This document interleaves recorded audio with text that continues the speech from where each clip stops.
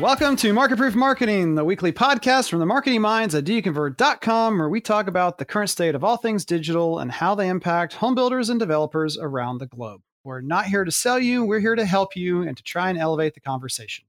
I'm Kevin Oakley, and with me today, as always, is the ad doctor, Andrew Peak. We're here. Welcome to episode number 33, recorded live on October 5th. And today we have marketing team member number 4 with DoYouConvert, Becca. Say hello, Becca. Hi, everyone. There we go. Becca helps me out. We work alongside each other, although in different states. We're remote, but we are grinding all day long on new campaigns, new ads, and everything. So she is just as nerdy as I am, I'd say. Yes. You both have ad doctor lab coats. Is that what you're saying? That's right. I need to get one made. That'd be a lot of fun. I could wear it to IBS, maybe. I don't know. People look at me like I'm crazy. That idea. Definitely. Sure. Quick background on Becca. And Becca, go. Your quick background. No warning. Sorry. Nothing like preparing. I know, right? I have been marketing in the new home building industry for 5 years. I worked with a home builder.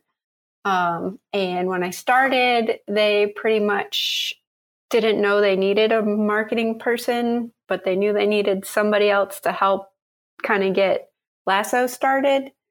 So I kind of worked myself into running their one-person marketing department for 20 communities. Oh, you stay busy. You made the position. That's awesome. Let's jump right into story time. I'll go first because this is fun, and I actually just got a notification on it. So we moved to this is like the longest story ever because we sold the house. That was last week. I think that was last week. Yeah, I mentioned that last week. And during this time, we moved to the beach condo, which was like a mile from our previous house that we just sold. Got that set up. We're like, hey, we need a new camera. We have a 1.5-year-old, so we needed a new camera to watch her nap time. Yep. So I went on Amazon, and I'm like, oh, what's this Amazon cloud camera? And we like the Alexa. Alexa's always listening to us and spying. So I'm like, well, what's the heck? What the heck? Like, she already listens. Might as well see everything that's going on. Hooked it up. Took maybe a minute to hook up, and perfect. I've had tons of other IP cameras and web cameras and whatnot, and this thing just worked straight out of the box, and I'm blown away. Do either of you have a Amazon cloud camera? No, I don't have an Amazon one. We're a Nest family here, so we've got the 2 thermostats, one upstairs, one downstairs, and then we have 3 Nest cams, one of which we keep in the boys' room just so we can always go to instant replay, when someone runs out crying. Nice. Like, okay, what happened? Tell the truth, because we're going to go to instant replay and figure out what really happened. That's awesome. It's the best. So I'm impressed. It is fast. You walk in the room and within 2 to 3 seconds, notification, motion in room. Nice.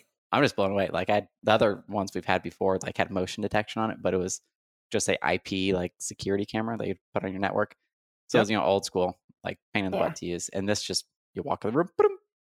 So I'm super impressed at the spying abilities of this thing. It's awesome. I'm not advocating it, but I do know builders who use cloud cameras like that, Amazon one or the Nest, and they put them in their sales offices just to be able to, one, provide safety and some resources if something were to happen in a model to be able to go back and see what happened. In their cases of theft or robbery or whatever, but also to count. And Mark Cuban was supposed to do this a long time ago. Still haven't seen it hit our space at all, but being able to just count faces as traffic units. He's designing a program to do that. Of course, privacy concerns probably. Oh, for sure. A hurdle to get over, but yeah, they are fantastic. Even just the Ring doorbell. Yeah, does the same thing very, very well, giving you the visual notification when someone walks up to the door. Definitely. Thinking nerdy for a second to Mark Cuban's idea, could we as builders, I don't know if there's got to be something an event tracking with door opens, and there will be days where the amount of times the door opens is weird, it's just an outlier. But could that be an average track? Maybe not the front door, but a door that person who's interested, if it is a model home, for example, could walk around, maybe Internet of Things, track door opens, goes to data studio. Could be interesting. Something like that. I don't know. It's good until you've got one kid that decides he wants to play with the door while his parents are looking at a house. Yeah, 400 people. They love that door. Oh, shoot. Oh, yeah. man. This may or may not surprise you, but we've tried this, or I've tried this before. Oh, So Guardian Protection Services, they can put in, or any low voltage security wiring company can put in trip sensors in the house, and so it's kind of like your regular walk-in traffic report. It's going to be inconsistent for sure, but it should be, because you're going to have the salesperson, the construction manager, other people walking through regularly that are not out shopping. But it is just another kind of mostly free data point to look at. And when you see a spike, it could still have been, like Becca said, a kid just playing with the door. But if it's a motion sensor where they're breaking the plane, it makes it a little bit less likely, especially if you put it up at an average adult, a foot below their average height. Yeah. So you can just see when there's activity. You wouldn't trust it to count give you a true count of the activity. Yeah. Just like not the number, just the trends, I guess. Mm-hmm. Perfect. Exactly. And Becca, I hear that you're buying a new home. That would be Yes. interesting. Nice. Really? Tell us about that. Yeah. She already owns 2. She's sneaky. They're Are you a fan of Monopoly, Becca? She yes. is.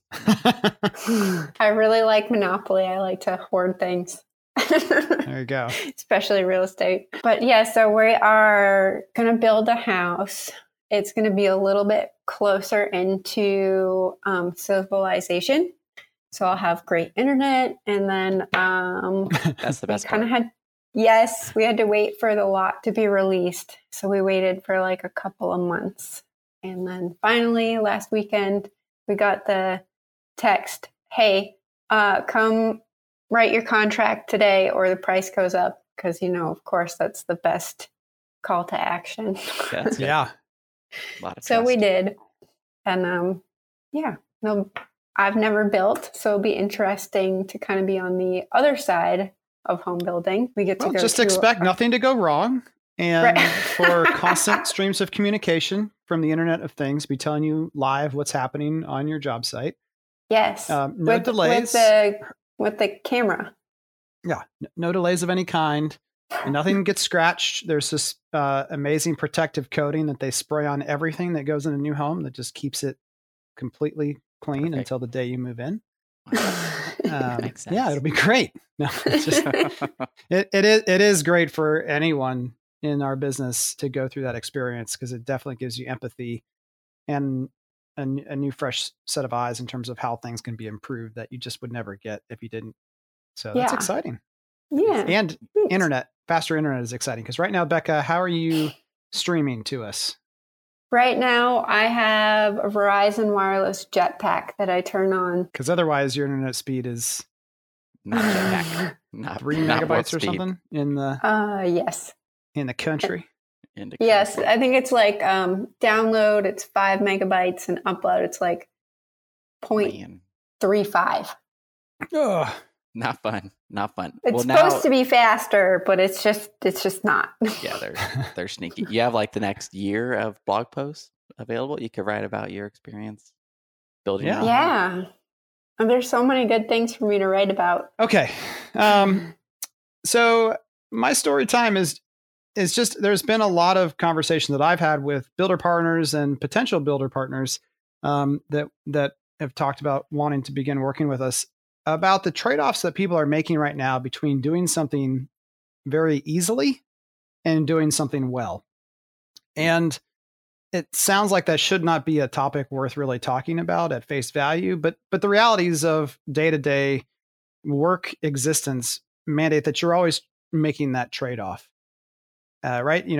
And one example they looked at was someone who was using HubSpot to build all of the Facebook ad creative within the HubSpot ecosystem. And they were comparing their results to what a typical Do You Convert builder would use. And the reason that our results were better wasn't because we were saying something or would be saying something dramatically different or anything magical, right? Mm-hmm. There's no magic pixie dust in terms of ad creative that we have that other people aren't using, targeting maybe. But at the end of the day, It's like if you just weren't, why were they using HubSpot? They were using it because it was one place they were already going into and it was convenient and quick.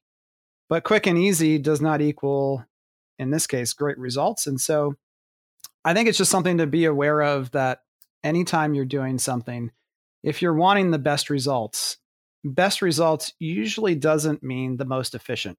It doesn't mean that's never the case, but if something's really easy, it's on autopilot, it's probably not being done the absolute best way. And so you have to constantly be making that trade-off of how important is this to me? How much do I want, industry leading results in this area versus another area?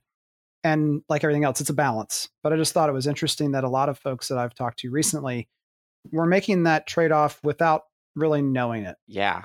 And what are your thoughts on, well, once you know the best path to get the best results, then you go and try to make it more efficient, I guess, like a phase 2 of that, right? Yeah. It doesn't mean it can get efficient, but just like, is there a way to make this task? Because I think oftentimes for some of our builder partners, sometimes that more difficult but better result is just a newer process versus a more difficult one. It's just different. Like, it's just different versus what they were doing. It's like the HubSpot example. Maybe once they get used to Facebook interface, it will be quicker or easier. Yeah. And I think it's hard when you're in the trenches and you aren't quite sure how to start. You just got to start, and you got to test different things and see how each performs and track it. Yeah. I think just the fact that something is new, to both of your points, that inherently makes it harder. Yes. It may not actually be harder, but the newness of it and the learning curve to get there makes it harder. But I just think generally, back to what you were saying, Andrew, is just do what is the absolute best first and then work backwards about how can you make that more efficient, right? Because if I started with just what's most efficient, when I heard Steve Shoemaker talk about sending cupcakes to every homeowner, there's no way I would have even started down that path, because there's no efficient path really truly to get there. That's why so few people do it. Nope. But it was something that I felt strongly about was worth the headache. And so then we just figured out and it was better than it could have been. It could have been really cumbersome and really hard. We were able to find a good partner to help us. But at the end of the day, you start with what's best first and then make it efficient. But then even that, at some point, you're likely to find a way more efficient way that's only slightly less good. So then that, again, it makes the trade-off of, do I need to free my team's time up to be able to work on other things? How much benefit? That goes back to why you have to be able to attribute results and benefit to different channels, because you could still be trying to do organic social the best possible way, and you're still not going to gain a whole lot of traction from it. True. Yeah. Yeah. And again, we like HubSpot. It's nothing bad with HubSpot. It's a system that a lot of home builders use and several of our builder partners use. It's just that using it in this particular instance was limiting, because they weren't able to keep their internal system of how to run Facebook ads current. As we reviewed at the summit, Facebook ads, generally speaking, have shifted 3-4 times over the past year and a half. What is the best current strategy? And even dimensions and layout options. And so any internal tool you're using to build those quickly isn't going to be able to keep up. Yep, I'll be behind. Yeah, and Zuckerberg needs to calm things down so we don't have to change Facebook so often. That's right. Come on. Right. I'm still waiting on like a third platform for us to manage. Oh, that's funny, because actually you're taking us right into the news, Andrew. Good job. So article number 1, Snapchat and Amazon seemingly teaming up, and I think more to come. So, the headline here from TechCrunch: Snapchat code reveals team up with Amazon for camera search. What's this one about? Yeah, this one's pretty cool. But essentially what you could do, let's say you're at the gym, you see someone's shoes, you're friends with them, you aren't just taking pictures of someone you don't know, and you're like, hey, let me look at your shoes real quick. You could open up Snapchat, scan their shoe with your camera, like just the shoe itself. You don't have to do anything weird. And if it finds it, it will pull up an Amazon link. So you found it without knowing anything about it. So it's pretty cool. I think it's cool with the reviews and like the price. So I think thinking about this with builders, and this would be good and bad. Oven, they're in the model, they're at the inventory home, whatever. They pull up Snapchat, they show it right there. Reviews show 5 out of 5 or 1 out of 5. It could really transparency to things in the home. I love this. Just in terms of being able to find things that you see in real life and don't know how to find online, makes it really easy. Yeah, one of the things we talked about at PCBC with Jeff Turner was computer vision. And in fact, Spencer Raskoff, the CEO of Zillow, gave a talk at Facebook where he references, computer vision is the ability for computers to understand what they're looking at and assess information and use AI to understand what the picture is, something that we do as humans intuitively. Mm-hmm. But he was saying that they use computer vision right now in small amounts to help improve estimates. So now when you do upload a photo of your house, it can tell what type of floor is potentially in that image or what kind of countertops those are. And so things that people may input incorrectly or not input at all, the machines can start looking at that. And so I think computer vision as a whole is going to continue to change a lot of things, because now if without having to on the back end of your content management system of your website, you upload a photo of the front of your model home and it can just automatically know the types of flowers and trees that are planted around that and have the ability to, kind of like what Snapchat is showing here, hover over and see all of those details without anyone ever having to put it in. Yeah, that's awesome. That's, yeah. And then it writes a description for you. Right. Lush landscaping with da-da-da-da-da-da. Exactly. Flower, like a list of 500 flowers, because it goes. And then it magically just says this is included free with every home, and people riot when they don't get it. Oh gosh. Yes. Yeah. No. Hopefully not. I think the other interesting thing, and why I said this your story or our story time discussion tied in with this news article, is I really do think that Amazon will likely acquire Snapchat in the next year and a half. It's one area that Amazon has not really touched is social. No. And Snapchat has no legs for, it's basically on life support. It is. My Instagram feed stories is sad. If I look at my story feed, it's like no one uses this. And I have, not that I have tons of people I follow, it's like maybe 30. And there's one person that I'm like, what are they doing? Like no one goes on here. Why are they on here? But still used for direct one-to-one communication quite a bit. Correct. But as a social network where you're posting for the world to see, not as much. And I think Amazon could be tempted. They definitely have the pockets to buy it. But if they wanted to have something that can, because Snap even calls itself a camera company first. And so if Amazon bought them and then leveraged that even more so to say, okay, you want to know what to buy, where to buy this, do you convert cup in front of you, pull up Snapchat and who wants one? Yep. That's the value. Or even if you didn't have to pull up Snapchat, but the technology pulls over into Amazon, and from Amazon itself, you can open and use that. Yep. Mm-hmm. Or even if they wanted to create social groupings around products. So if you want to talk to everyone who has ever bought a Do You Convert coffee mug, there you go. You could somehow anonymously or create conversations around it in a social platform like Snapchat. Anyway, I think Snapchat's days are numbered. And I made a tweet a while ago that I haven't heard anyone talk for a while. I remember there was an Inman Connect presentation where someone talked about marketing homes on Snapchat to people who are buying homes using Bitcoin. Okay. I was like, I haven't heard of any talk about that in a while. Like that's just terrible. Oh my. Yeah. All right. What's the next news article we got here? Amazon invests in home builders as smart home dominance deepens. So they, being Amazon, invested, what was it? It was about $6.5 million into a company in California, Plant Prefab, builder in Southern California that does prefab homes. But it's through their Alexa fund, which is pushing voice. So it is Amazon, but it's Alexa core focused as far as voice in homes. So and smart home, right? Correct. So still super, super interesting. I think this is like the tip of the iceberg for Amazon, just getting into home builders and building and just the home. It is interesting. I view it as almost like a licensing play, though. I mean, this news broke when I was at the Zillow conference in Seattle, where Amazon is based as well. And so there was a little bit of a buzz when it first broke. Amazon has finally entered the home building space, and there's tons of articles, I'm sure, when you were searching which one to grab here for us to talk about how Amazon is now building homes. And I see it as just them trying to corner the market on who is going to be the hub. Is it going to be Apple's home? Is it going to be Amazon's Alexa? But what is the voice inside of New Homes going to be?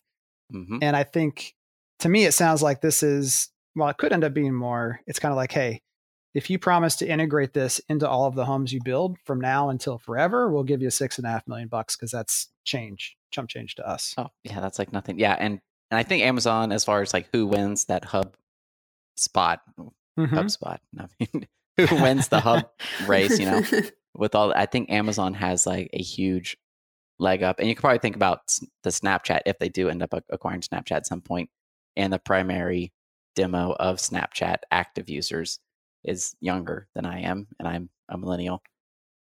It just sets them up to be that person in the home. You buy everything, it ships to your home, like Amazon. Google doesn't have that. They don't sell things. Even though they have Google Shopping, they aren't the same as, it's not an Amazon purchase. It's not a Google purchase. So yeah, I'm placing my bets on Amazon. Not a bad idea. In fact, I'm just trying to look up here real quick. Google recently paid some crazy amount of money to have Google search be the default search for iOS. Oh, maybe this was back in 2017, but there's just another article. But they paid $3 billion a year. Yeah, Google could pay this is from TechCrunch as well. Google could pay as much as $3 billion a year just to remain the default option in Safari. Wow. Man. And so this is just Amazon doing a different version of that. They want to be the default voice search for new homes. Yeah. That's how I take it. For $6 million. Yeah. At least the starting point. Like I said. Well, if they did that for every prefab, yeah. It's a start. It is a starting point. Yeah. Well, then they think of like, well, if they have the Alexa, say that's included, 2 of them, 3 of them, 4, whatever, how many, depending on the square feet, then that person can be a Prime member, and they likely already are. On to our next one from searchengineland.com. Website redesign mistakes that destroy SEO. And I expected it to be design focused, as far as like, doing this look or this, the visual affecting SEO. And then I read it, I'm like, oh, it's not, but it's still a good list for everyone to look at on their own, just because there's some more nerdier things in there. But really, there's only 2 that I think are the most important to hear on the podcast. And that is deleting pages or changing page URLs without redirecting them. And this would be if you do a new website. And then the last one would be failing to perform a complete function check on everything, which all these things take time, which is the hard part. Hey, we launched the website. The check will take 2 days. Yeah. It's going to take time to check it. But if you don't check it, I think, Kevin, you had a story where a form was updated somewhere, and then the leads, they weren't lost, but they were just misguided or something. This past week, we dropped like 150, 200 leads in a month. What happened to them all? And the OSC had never sounded the alarm, which I thought was interesting. Right? Normally they would be the first to freak out if there was a drop of that kind. And then we go in and we realize that no, there was a contact form that was updated and it was working. Leads were going into the CRM and the OSC was getting them. But in terms of the secondary source that they were being flagged under, now changed. So when the OSC was doing their wrap-up reporting, or marketing was going in and pulling all of those lead sources out, I don't know how well this translates, but the primary source was online registration. The secondary source, typically you would select, from that builder's website. In this case, it was just blank. And so they didn't know how to select nothing. And so it just wasn't pulling through accurately. But gotcha. I think the hard part about this list, where they list contact forms, e-commerce functionality, if there is any, search capabilities, interactive tools, multimedia, analytics, Google Search Console, tracking pixels, and dynamic ads or content. The hard part is this has to be a team effort, because the website company doesn't know necessarily what your Facebook pixel code was on the old site, especially if they didn't design the old site. There has to be a back and forth. And of course, that's hard, just talking between multiple teams, and everyone's busy and working on different focuses. So definitely. And I just checked, this is breaking news. I just checked the site that I know just launched recently today. And there is no Facebook pixel on there. Oh. So this is super, super relevant. Yeah. The pixel. And they use campaigns that need the pixel. So that's important. For sure.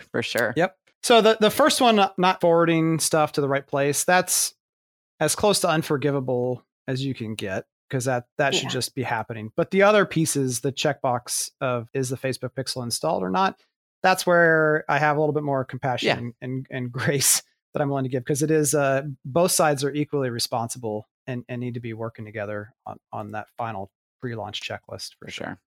Yeah, fun. We'll link it up. You can check it out.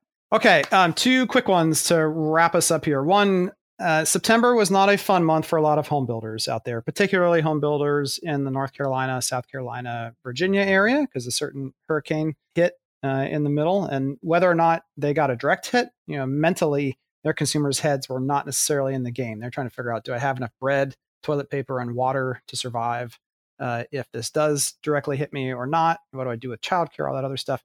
So it just wasn't necessarily a great month for a lot of builders, but especially those in those areas. So I hopped onto Google Trends this morning and just typed in the words homes and new home. And it was interesting, even though we already knew and could feel this based upon the data that we can see. In Google, the word homes fell in early September to the same point that it usually is at in November. So, and again, for those of you who didn't hear before, in Google Trends, what you'll see is that actually from June, July on, for the rest of the year, the trend is down all the way until the very end of the year. And then beginning in January, search volume picks back up for terms around homes and new homes. But in September, across the board for homes, it fell down to the same level as it typically doesn't get to until November. And it has kind of stayed there. New homes is a little bit worse and better. It fell to the point where it was at the end of November during Thanksgiving week last year, which is painful. Okay. But it has bounced back. It's bounced back, whereas existing homes has stayed low. New home searches nationally have bounced back a good percentage since they're low there in September. So just it's a free tool that you can go to. You can even look at your own state and your own market to see. Like Albuquerque, New Mexico, don't know what's going on there right now, but New Mexico is the top state in terms of search volume around new homes of all locations. Not in terms of total volume, but in terms of percentage of searches done and interest in the topic. So, and Louisiana, way up there too. Yeah.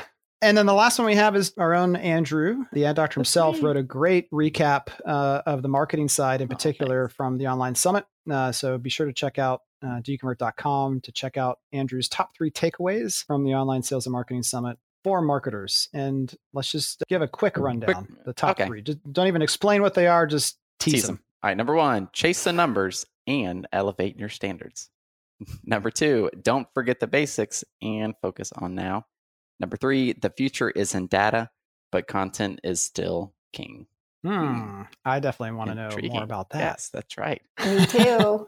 That's right. All right. We're going to take a quick break, and then we'll be right back with this week's 360 topic of the week, marketing calendars. We're going to have a roundtable discussion with Andrew and Becca and I on that, and we will be right back.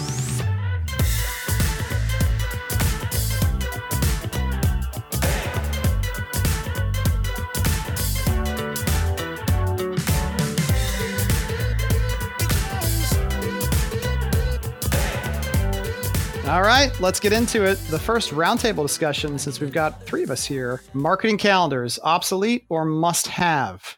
Okay, so first let's do a quick definition of a marketing calendar, because there could be lots of them floating out there. To me, a marketing calendar is a standalone document that someone sits down for a period of time to think about either the next 3 months, 6 months, year, etc., and what type of campaigns, topics, events, kind of just putting a roadmap in front of you, pre-planning on at a fairly detailed level, community, submarket, company-wide, and having a calendar of what topics need to be talked about, when communities are going to be launching, when blog posts are going to be written, all of those items. So again, that's where we're going to start.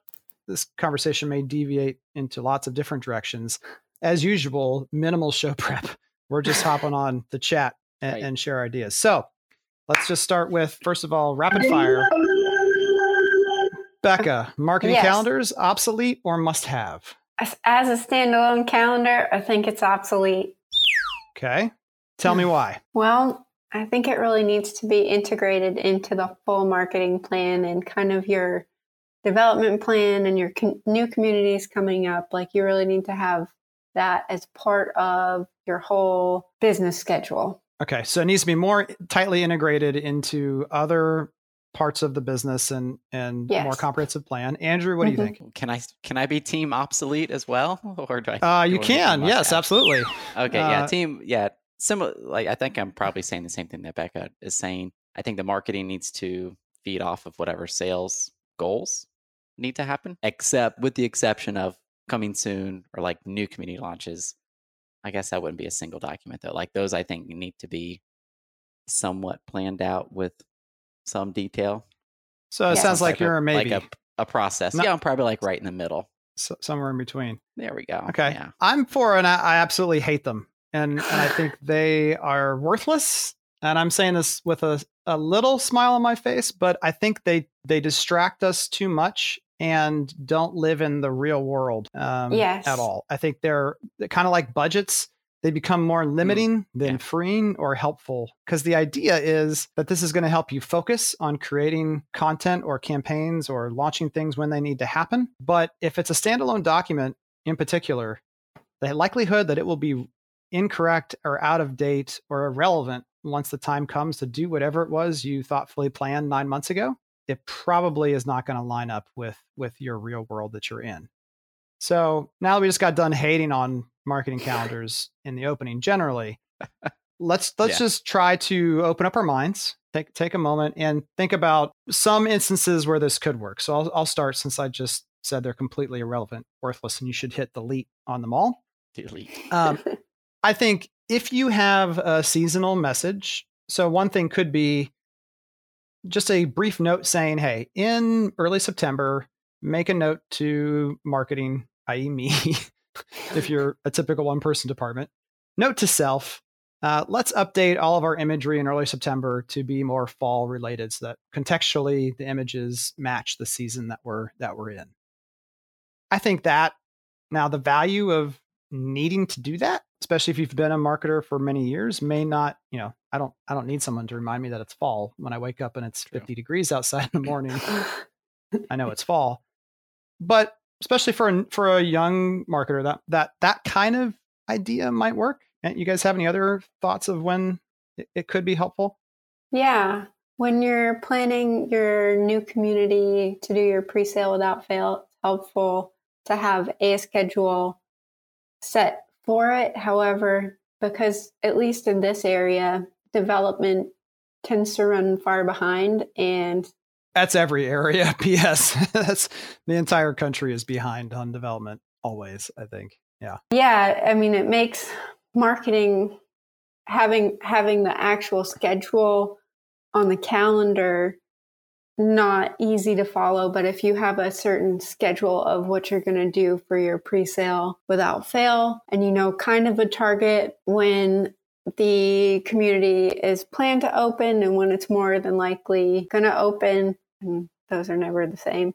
So no, you're saying just an order of events, not necessarily. Yeah, I mean, like that's a loose where order of events. Yes. That's why the calendar word throws me off. I mean, when you say calendar, dates, it's like, if I mark on October 15th that this is going to happen, I'm going to plan everything around that happening, and it probably won't. Whereas what you're saying, I think makes complete sense. Just knowing the order of activities need to go in, but understanding that one of those may move up, and one of those in terms of may happen sooner than you expect, and another may then get delayed, but you're not thrown off balance by it because you didn't mentally or on your calendar commit to a date. It was just, this is the next step.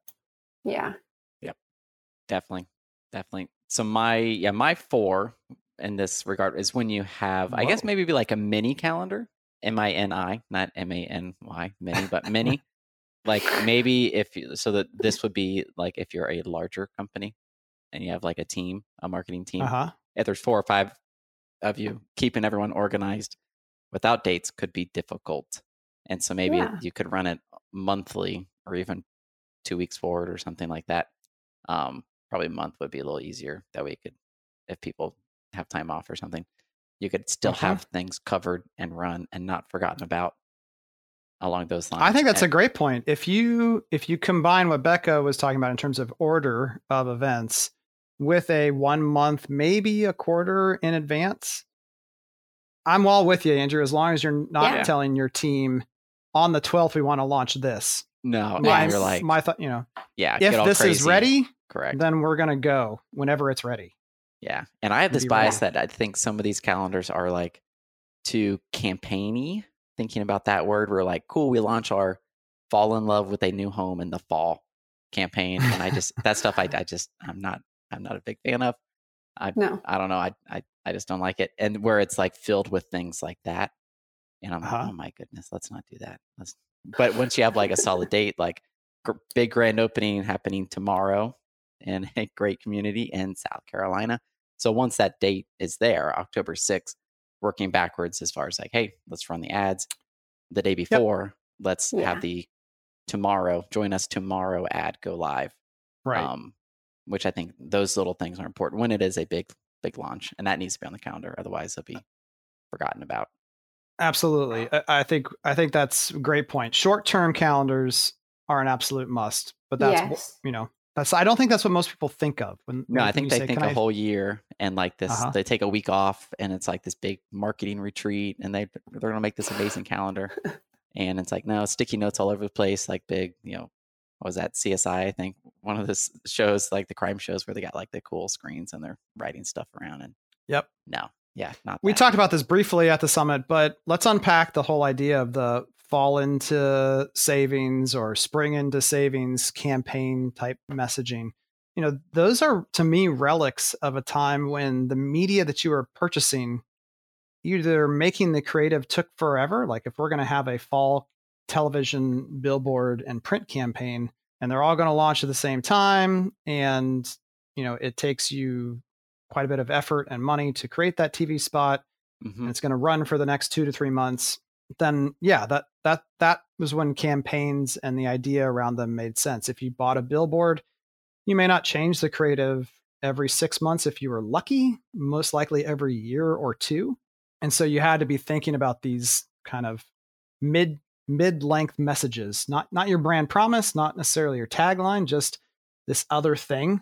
And that is just, it's completely not necessary in today's world. And that's, again, part of why campaigns are now things that never end and never stop, right? Yep. Like your Google Ads campaigns never stop. Nope. You never want to not show up for new homes in your area. Yeah, that'd be strange. Yeah. To like cycle that, like, let's do it for August, but not for October. Yeah, there are people who still do that. I know of people who will run their ads in the first week of the month and the third week of the month. Well, that is really weird. That is weird. Maybe because maybe it's not because their marketing campaign tells them to. That's true. So. If that's what the document says, and that's what they have to do. Yeah, the marketing calendar. Sorry. Yeah, I think I think maybe it is social. Like on our medium today, say Facebook and Instagram would be like the core of what we're talking about with having those campaign messages spring into savings or fall in love with new homes. If you're just saying that, like with the graphic, then that's like, okay, what are these people doing? But if there is a creative way to show that either with video or something better than just a word, maybe that would be okay or cool. I have no idea what that would be, but I'm sure there's someone that's done something that maybe is humor, and maybe New Homes isn't the appropriate place to do that. Something that is seasonal, but it is a campaign message. Yeah. I mean, it's as long as it's relevant to your product and your buyers, I think. For sure. Yeah. And social, right on the money, is I think where a lot of this comes from. Even internally at DoConvert, we had a little chat collectively as a family, like, hey, well, maybe large corporations will do, Happy National Coffee Day. And I just realized National Taco Day, I think, was on Thursday. Sounds good. Yeah. But it's like, what? You're part of the conversation, but no one really cares about your input in that conversation. I think we've talked before about people who have 4th of July messages or Christmas. I mean, that's all good if it's to your own customers. Like an email to me is less offensive than not offensive isn't the right word. More on focus than a tweet to the world about happy Thanksgiving from all of us. Well, yeah, unless you're actually doing something, then I think that's it. But no one does something. They'll just say it like happy Memorial Day or Veterans Day, any of those, but then it's like, then nothing happens. But if they're like, blah, blah, blah, this holiday, we're doing this real thing, you're like, oh, that's actually cool because people don't actually do anything. Okay, so this was the one that I used to hack when I was a builder. Nice. Is it Arbor Day or Earth Day? Or Earth Day, I think, was what we did. But every one of the houses that we built in Pittsburgh, the townships all required somewhere between 2 or 3 street trees be planted out in front of the house. Oh, wow. It was mandated. And so every year on Earth Day, I would do the math and figure out how many homes we had closed that year and say, Heartland Homes is proud to celebrate Earth Day and, mention the amount of new trees that we planted. Sneaky dog. For the year. Right. And it made it sound, it implied that it was because of Earth Day, but it was just how many trees we knew at a minimum we'd be planting anyway. That's beautiful. And a picture of every tree. All 900 of them. Yeah. But the other point that you are leading us down, which is part of the few prep notes that I have here, is documenting, not creating. And that's a saying borrowed from Gary Vaynerchuk. I think so much of your social media marketing calendar, if you're doing it well and right, is more about documenting what's actually happening than planning for something to be said. Definitely. I think that is a challenge for a lot of people. Even though Gary, I remember I used to follow Gary Vee back and I'm like, I get it, but I don't really get it. And I think now I finally get it. So it takes a while to actually figure out what he means, what is worth documenting and what is like, because you kind of have to create something to document it, right? I think it's like chicken and egg conversation, but we're always builders, we're always making something. So it's like we have an endless supply, but builders have an endless supply of something to document. They just need to get. It's just not doing something for the intent. Like if you go out to create a 30-minute video post, or I'm thinking, let's pull our friend Steve Shoemaker. He did a live video one time from a model home on Facebook where he interviewed the designer of the house. Mm-hmm. It might have been 15 or 20 minutes long. It wasn't short, and it got a lot of great engagement. But if you went to produce a 15 to 20 minute video, you wanted to create a video with the intent purpose of advertising versus documenting a conversation between him and the designer and answering some questions from Facebook users. The amount of effort and time and money that go into those two things are just dramatically different. Oh, yeah. And that's the point, is we don't build homes just to photograph them anymore. Like in the old days, you may have had to do that. If you're a small custom builder, you might intentionally overspec a home just so that you could take pictures of it to advertise with those images and then hope someone bought it. But now you should be documenting the homes that you're building all of the time. Yeah. And that should mean less strain on marketing, on your budget, on everything. Part of that too, though, comes back to, we think what we do is boring because we do it. Yes. Yeah. And so you walk by the drafting department and you're like, oh yeah, they're in there sketching out new homes or building homes, putting the selections people have made into actual blueprints that can be built from.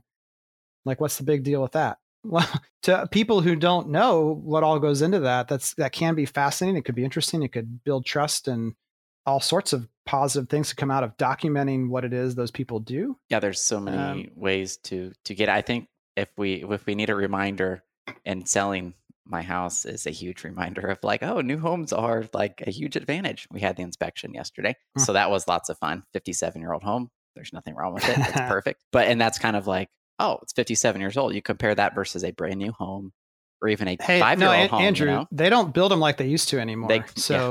I would expect that 56-year-old home to be better. It's perfect. There's never been a remodel by a homeowner before in there. Like, who knows? There's plumbing's not 57 years old, all that stuff, right? But I think that if we go like existing, I don't want to say like it's always existing versus new, but like that's like a whole 50 years worth of content. Like when it's new, there's all these things you could talk about because it's brand new. I think that gets forgotten sometimes. I think it could be interesting documenting a new home salesperson who's works in a model home that's amazing, 6 days a week, go on tour with them to an existing home around the corner that's the same price with the shag carpet and whatever else, and just document their facial expressions about the horrid smells and the scary, locked door with the dog inside of it. That, there's just so many, so many weird things. Cause now you've got humans living in the house, right? Oh yeah. I think even that could be fascinating. That would be awesome. I know some good builders that have some great salespeople that are really funny that should make videos about that. Yeah, that would be good. Yeah, see, that's perfect. See, and that'd be documenting. That wouldn't even be. We had to be creative to think about something, but it took just a few minutes. So there you go. Yeah, now you can just steal that one and use it on your own. I want to see it. But I think this goes back to the calendar. I think the calendar is what some people need to just prompt them to document anything. Otherwise, they just get sucked into, this is my daily. And so that's, again, some of the redeeming points of having a calendar is just, I need to post something twice a week or once a week or whatever.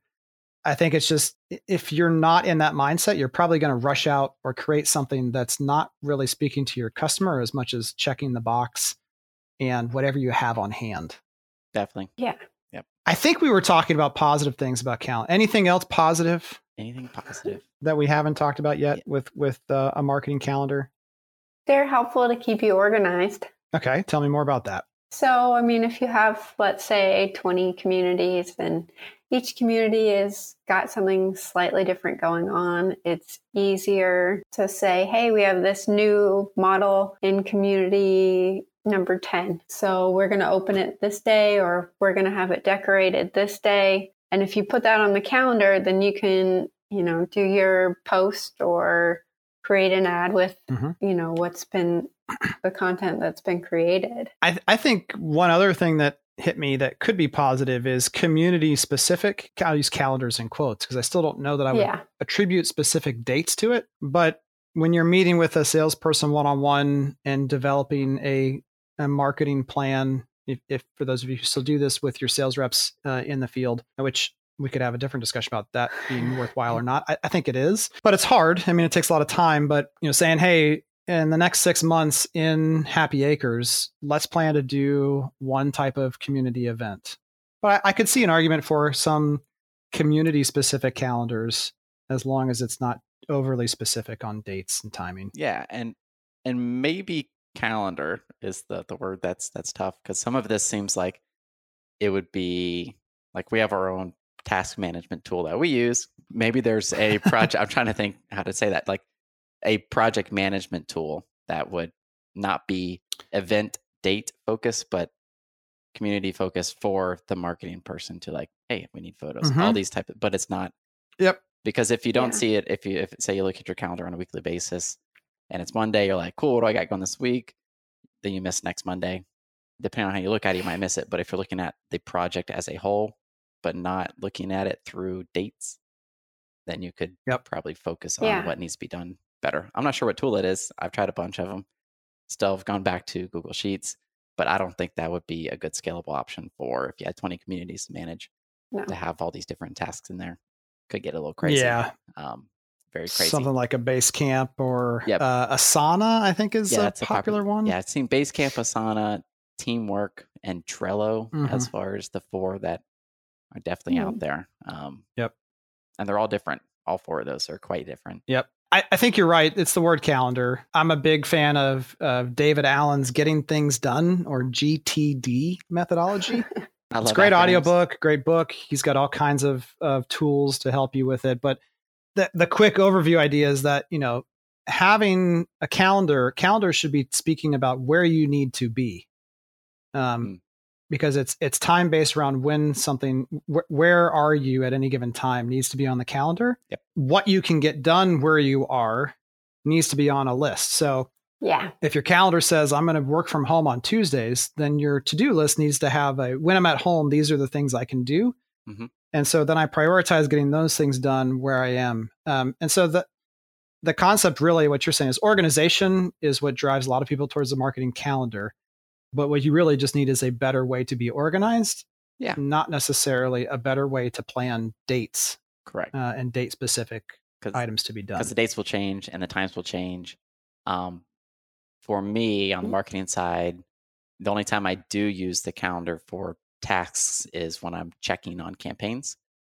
And that's the only time I'll put them in there. So it's got like calls, and then I have like campaign check-ins, and those will be a calendar. I don't know why, but that's the way I do it. It could just be on the list somewhere, but for some reason, it could be a reminder from Siri or Alexa or someone else too, right? Just, hey, remind me about this in 2 days. That's the exception. Yep. Let me make one kind of last suggestion before we break, which is that to me, when I was a builder, it's always helpful for everyone to have one thing that we're focusing on collectively as a team, not just marketing, not just sales, not just operations, but everyone. And one of the examples I use often is the website, right? Until people would say, you know, well, how many home sites are remaining in this community? Or is home site 2 available? Or what's the current pricing on X, Y, and Z? Until I was able to get the whole company around the idea back in 2008, that the website is where you go to check all of that. Yeah. Anything related to it, to how we're doing, our business is running, what's sold, what's not, what's available, what's not, what's in something and what's not. The first place you need to go and check is the website, because once the website became the Bible, it wasn't always 100% right, but that was what the customers would always 100% see. Correct. Yeah. And so it drove the discussion and the accountability of the website must always be accurate. Similarly, for marketing calendars, the tool that I used inherently built into how our company did business was our sales tracking and projection and goal worksheet. Mm-hmm. So I could look at that and see every month what the sales goal was for each community, each region, and the company as a whole. And that would help me understand potentially how much of my full year budget needed to go into that month or the month before to prep for that month.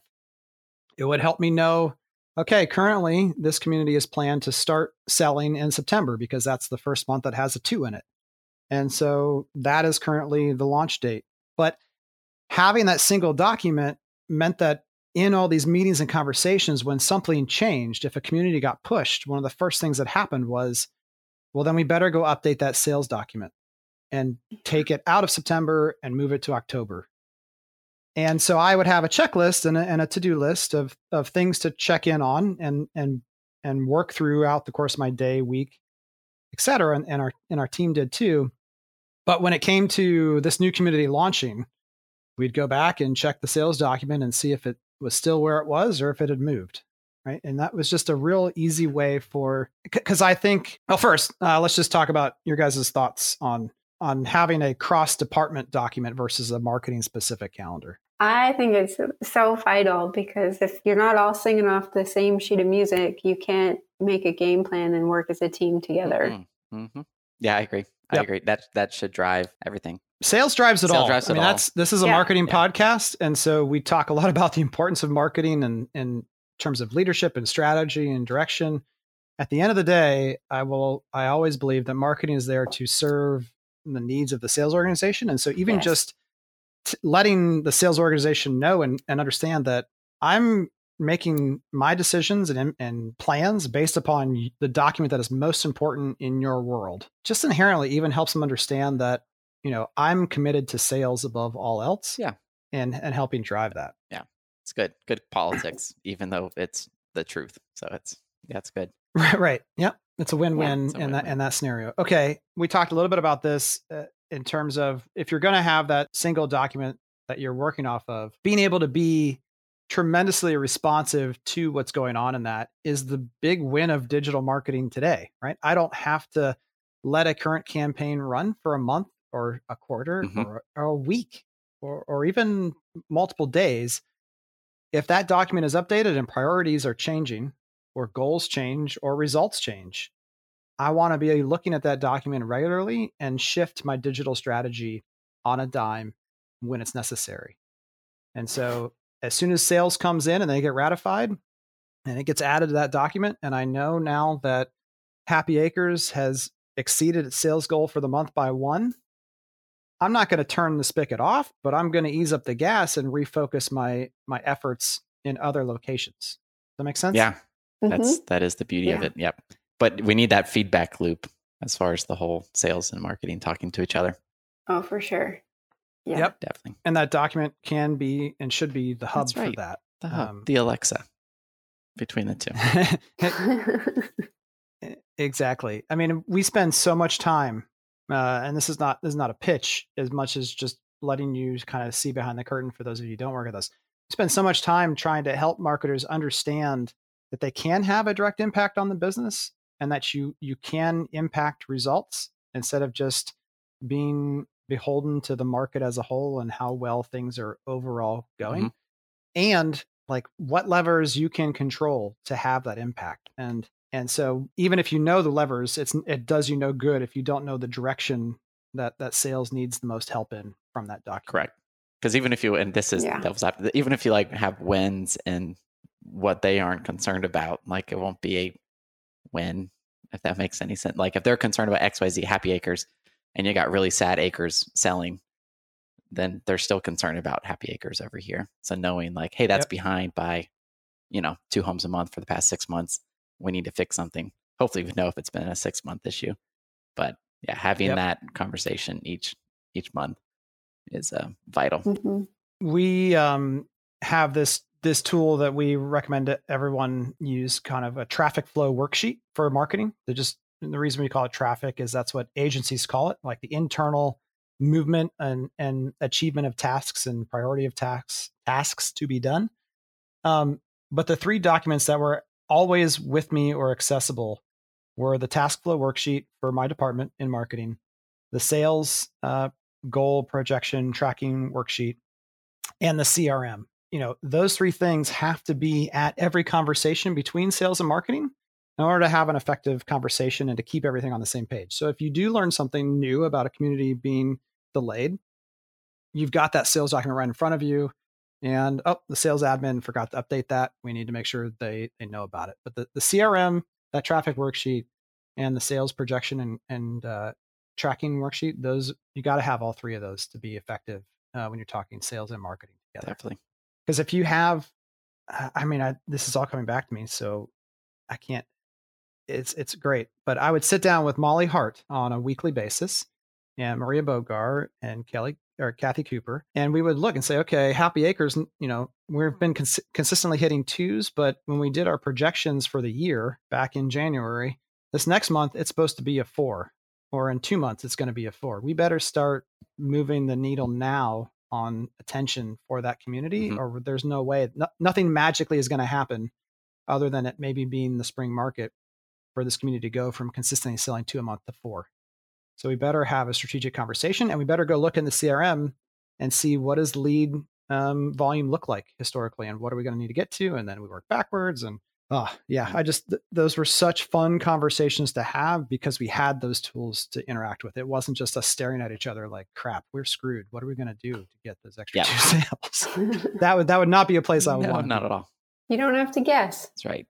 It doesn't mean that it always comes through the way you want it to, but it knows that you feel good and go to sleep knowing that you moved everything that you needed to put yourself in the best potential place to win. I love it. All right. Let's, I think this week's question of the week, we haven't had one in a little while because we just haven't had time to get to it, but we had the, who would you like to see us on who would you like to have as a guest on? That was a little while ago. But I think that was the most recent in September. Oh, geez, that's like a month ago. Oh, my. Yeah. And thanks again for everyone who gave us insights on folks you'd like to have on. We'll definitely be contacting those people, getting them booked up, including Gary Vaynerchuk. Who there were some other. I like Ed Snowden because he's probably the least. I mean, there's some big names on here, obviously, but yeah, we'll get Snowden on. Yeah. We'll get Jeff Bezos. All those guys will be on in no big deal. But this week's question of the week: how about we toss it over to what are the I don't want to talk about marketing calendars because I'm afraid too many of you will be shy to say, I love my marketing calendar, because it's okay. If it works for you, use it. But how about what documents or dashboards or reports do you look at on a regular basis to help tell you where marketing should be going? What projects you're working on? Just, you don't have to get too granular, give too many, trade secrets away, but just, did you have a document? And then if so, what are those things that help you drive what you should be spending and focusing your time on? I think that'd be fun. for future. I think that's the important part, like what you should be doing tomorrow. What documents? Yes, not KPIs in Correct. terms of analyzing data and results now, but what are you looking at that tells you what you should be working on for the future? Exactly right. Awesome. Yeah. That was a fun episode. All right. Well, that'll do it for this week's episode. For published articles, blog posts, videos, and more, check out duconvert.com. It's also the best way to find out how to connect with us on Facebook, Instagram, LinkedIn, and all the social platforms. Have a fantastic rest of the week, and we'll see you next time. See ya.